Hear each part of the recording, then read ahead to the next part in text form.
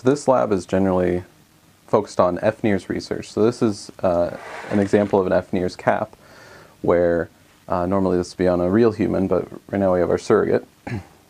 The whole idea of this setup is to send infrared light into the brain tissue, and then it comes out in what's called a banana, or what looks like a banana. The light goes in and it comes out and is detected by these detectors.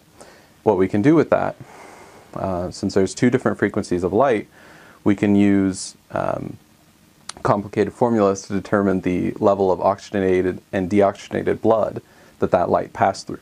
And so by having this whole array of sources and detectors, we can figure out the level of oxygenated blood at different spots in the brain. We can use this to research all sorts of things, like the effects of somatosensory stimulation or the effects of auditory stimulation, etc.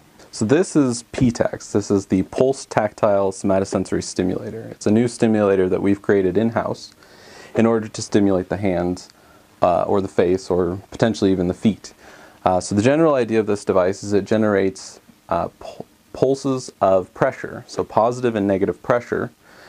We use these things we call tac cells.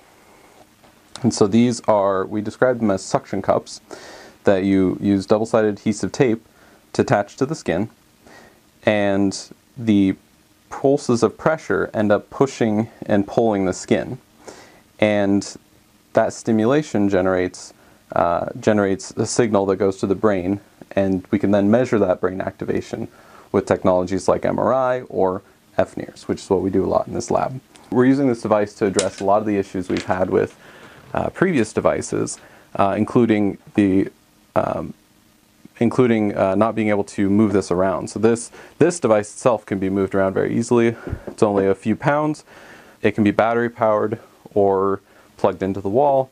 So it's very portable, very easy to use, and has a lot better qualities in terms of research capabilities.